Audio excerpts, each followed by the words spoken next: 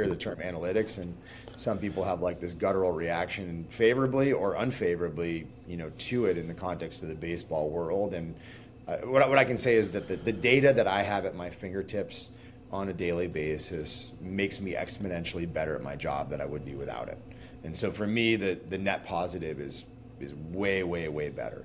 I think where we get into trouble with analytics is we become too reliant on it, right? If you look at a player just as a collection of numbers in front of you, Yes. and you don't appreciate how that player might have struggled because of an injury, and you just didn't talk to him about it and understood that, or an approach change. Like we saw a major league hitter not too long ago who had been a guy that just hit the ball to the opposite field a ton, like had a very kind of an approach that had worked really, really well for him. The guy, major league all-star, signed with a new team, and they basically we want you to hit to the pull side for power. And it really changed his swing. It changed the way he looked at everything. It was a total difference maker. So the assumption would be like that he'd had a dramatic regression in his capabilities or anything like that. And really it was an approach change that then became kind of like a swing mechanics change. And he was a shade of him former self. So a lot of it was like reverse engineering these guys back to what they were. And that's where the data can be so helpful in the strength and conditioning realm is, hey, what were you doing when you were really good? Like, let's go back and let's look at some of that stuff. And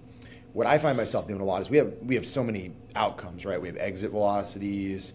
Yes. We have pitch metrics. Spin velocities too, right? Yeah, you got spin rate, you got spin axis, you've got horizontal and vertical break, you've got extension, you've got horizontal and vertical release height.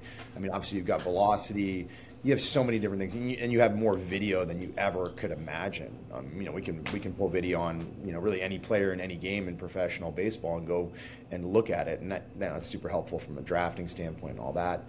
And what you're ultimately using all that information to do is try to recreate when they were at their best. We can scrutinize that better than ever before. And Steve's a close friend, and we talked about, because Steve helped out with the Falmouth Commodores in the Cape this summer. And oh, nice. Just talking about it, like him being involved, like he's coaching and he's excited about it and wants to stay involved in the game. And you realize how much easier, you don't have nearly as much video capability there.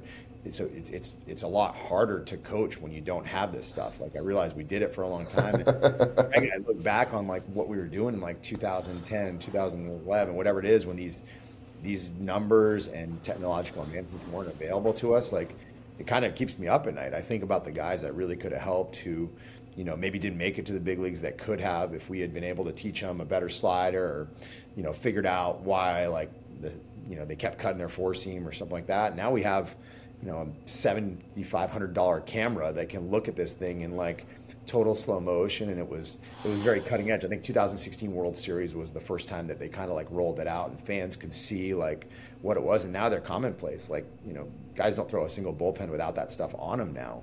So the game has just surged forward so much in the last 7 to 8 years, and it's really benefited pitchers way more than hitters, and that's why batting averages have gone down, and it's much harder to score runs. And so you saw the adjustments to the game with them, taking away the shift and bigger bases and reducing the number of step offs that pitchers can do to hold runners. They want to bring athleticism back in the game. They want more contact. So it's a different game now. Pitch clock as well. It's just much more fast moving. Quick break from the show to remind you to hit that like and subscribe button. It helps us out, and it helps you be notified when we have new content get released. So again, please hit that like and subscribe button if you enjoy this content. And with that, let's get back to the show. Has the pitch clock been something that also kept you up at night? Like, man, how can I make sure these pitchers, their arms are prepared for it, for the increased density of the work? Yeah, I mean, I put a lot of thought into it over the offseason. Certainly with our guys, we tried to simulate it as much as we possibly could, bullpens and things like that. What I'll say is I can count on one hand the number of times I've heard guys complain about it. And I talked to a lot of different players from a lot of different organizations. I don't think we kind of expected to see this massive surge in pitcher injuries. Maybe there's some guys that were deconditioned that weren't ready for it. But what it was for me? It was, I think, a more remarkable lesson that work capacity is incredibly skill specific. I mean, everything is skill specific, right? You might have amazing balance as a hockey player, but if you went to ballet, you'd be terrible at it. We don't up your exception art. And I don't know if you remember when Lance Armstrong stopped cycling. Like he became a marathoner. He was actually a pretty average marathoner. Yeah, it wasn't very good, right? Yeah. Like these world, class VO2 max tests on cycling, but when he actually started running, there's obviously like different joint Said principle, yeah. And work capacity is probably the place where it is. So what it speaks to is I don't think going out and just running lots and lots of poles or doing a bunch of like bike sprint intervals was what was going to help them, just because the actual pitch itself takes 2 seconds to execute, and then it's stand around for the next 13 seconds and deliver one. I think it had to do with just like, hey, when you're throwing your bullpens, make sure that you're like executing this in a timely fashion. And that's actually a kind of a challenging thing to push on them in the off season, because so many guys are working on stuff. So a lot of times they throw a pitch, they want to hear feedback from the pitching coach, they want to look at the iPad that's next to them to see what TrackMan is showing them. So you have to figure out where it all fits in. But I can't tell you that we saw a giant injury increase because of the pitch clock. Fastball velocity was up in baseball again, just like it has been every year for the last 20-something years. So I don't think it's altered, pitchers in a lot of ways. I think it's made the game more efficient.